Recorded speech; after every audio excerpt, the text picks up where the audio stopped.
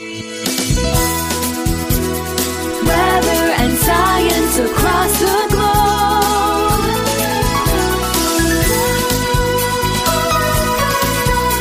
The Weather Jazz Podcast. What is crazy, hot, and super cool at the same time? It's as clear as a bell. There's only one thing it could be, and you're listening to it. Get ready for today's episode of Weather Jazz.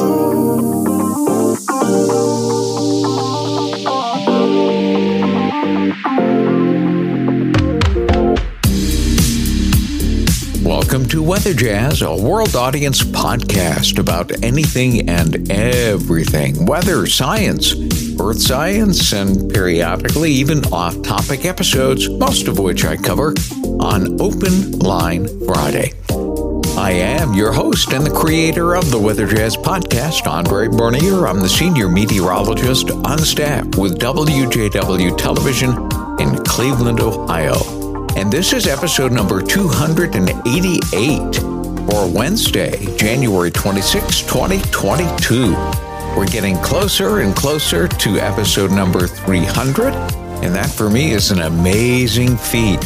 Not only that, I'm looking at the Weather Jazz stats right now from our host, and so far, up to this point, up to this recording, there have been 63,606 downloads in Season 2, and we've had in the last 7 days almost 300 unique listeners. Wow, that's great, which tells me that we're getting new people sampling Weather Jazz all the time, and we certainly hope that if you're one of those new people, that you'll stick around and become one of the regulars that subscribe to this podcast, just in case you're listening to Weather Jazz on your favorite podcast app. And if not, you can always go to weatherjazz.com and listen right from your web browser. And that's where you'll also find all kinds of other information, including my contact information, how to get in touch with me. And those of you that do email me or you call the Weather Jazz Podcast Audience Connect line, I personally listen to or read each and every single message that comes in. You'll also see at the very top of the page a supporters tab. And on Fridays, I really enjoy bragging about the people who step alongside me and help me to make this podcast a reality, help me to expand a lot of the features like the Weather Jazz Podcast Audience Connect line so that you can contact me. Well, coming up in just a little while, I'll give you some of my thoughts on what I'm thinking of for a series on Science Wednesday. I think you'll like the idea, but I would like to hear from you about that. More on all of that information coming up in just a little bit.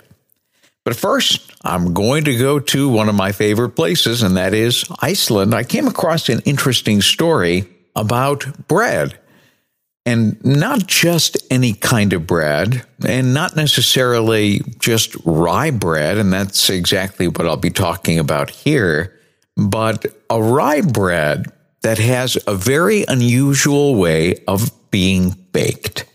Now, you're probably very much aware that Iceland is one of those countries where the lithosphere, it's one of the layers of the Earth's crust, is actually missing, or there are a lot of cracks in it. And because of that, there's a lot of geothermal activity just below the surface of the Earth. And of course, we got to see the evidence of that about a year ago when the Fagradalsfjall volcano came to life and started spreading all kinds of lava into a valley, which, by the way, is no longer a valley. It used to be the Valley of Castrated Sheep, believe it or not, and that Icelandic name is Geldingadalur. But it now appears as though that particular episode is done. Now, that doesn't necessarily mean that the Reykjanes Peninsula, where the volcano erupted, won't open up another vent and get another series of lava flows going. But so far, things are pretty quiet. However, during the eruption, there were people, many people, that hiked to look at the eruption.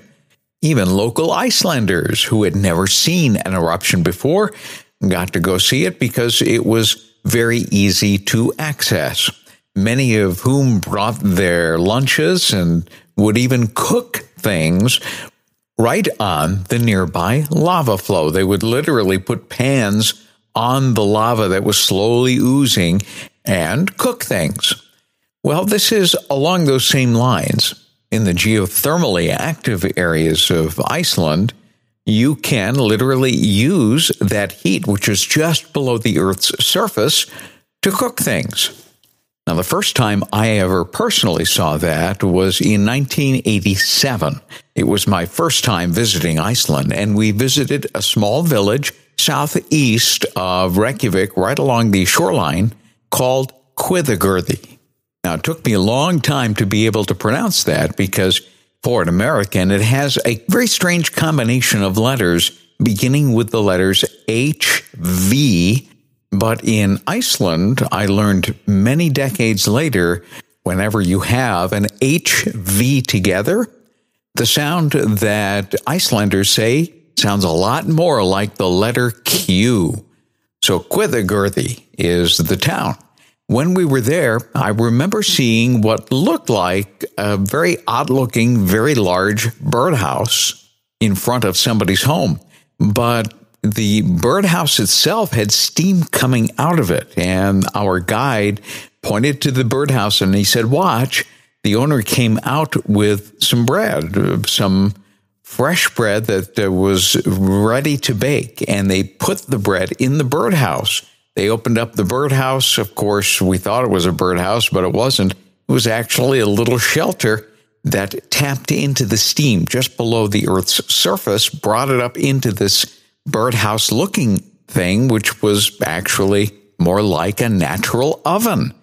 And that's where the bread would bake. It would bake inside of this thing, not inside the person's home, but in this structure, which looked like a large birdhouse with a pipe attached to the ground. Of course, the pipe went into the ground and tapped into the steam that was being produced by the geothermal activity beneath the person's home. Now, that's not something you're going to see anywhere in the USA. We have too thick of a lithosphere, which is the barrier between all of the lava, the molten rock, and the crust of the Earth, the upper portion of the Earth, in order to do that. Well, I came across another article, and I will provide a link on weatherjazz.com, episode number 288, about a place which is maybe 60 miles east of Reykjavik in the interior portion of Iceland called Lake Laguvarten. This geothermally active area has been harnessing the geothermal energy to cook and heat their homes for at least a century. One of the local residents has been using the beach to bake his bread, believe it or not, for decades. The bread's name is Hveitibrauð, which is a lot like a rye bread. The bread is delicious, but not necessarily unusual, at least for that area. It's a type of rye bread that combines rye flour, all-purpose flour, sugar, baking powder, and salt, as well as cow's milk. But that may sound relatively simple until you get to the technique portion of the bread. Now, what's really important here is baking the bread at the correct temperature. And here's where the technique comes in. You see, the deeper you dig down close to the sands of this lake, the warmer it gets. You're much closer to the geothermally active areas underground. In this case, the aim is to place the pot at a depth of about 1 foot or 30 centimeters, where the bubbling water typically reaches a temperature of about 200 degrees Fahrenheit. And at that temperature, the slow cooking process allows the sugar and the rye to combine in just the right way as to enhance the sweetness and the density of the bread. That's what makes it so special. If you'd like to read more about that bread, I will provide a link on episode number 288 at weatherjazz.com. Look for it, and you can read all about the gentleman that made this particular type of rye bread actually quite famous, not only with tourists, but also with his own countrymen. We're going to take a short break right now. When I come back, I'm going to share with you what I have in mind for Science Wednesdays. So we're going to do a little bit of a series, and I think you'll enjoy it. Of course, I would like your feedback, and more on that right after this short break.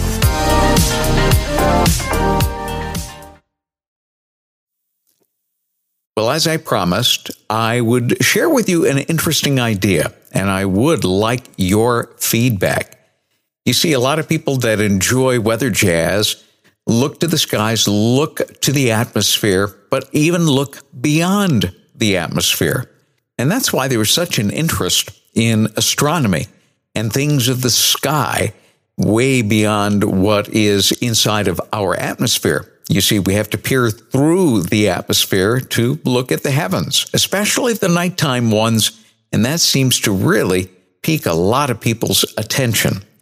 So here's my idea, and this is where you get involved. Again, there are two ways for you to get a hold of me, and that is via email, weatherjazz@yahoo.com, or the Weather Jazz Podcast Audience Connect line. That number is 234-525-5888. Now, I'll review that information coming up again in just a moment, so it'll give you a chance to grab a scrap of paper and to write it down. Of course, you can always go to weatherjazz.com and click on the Contacts tab.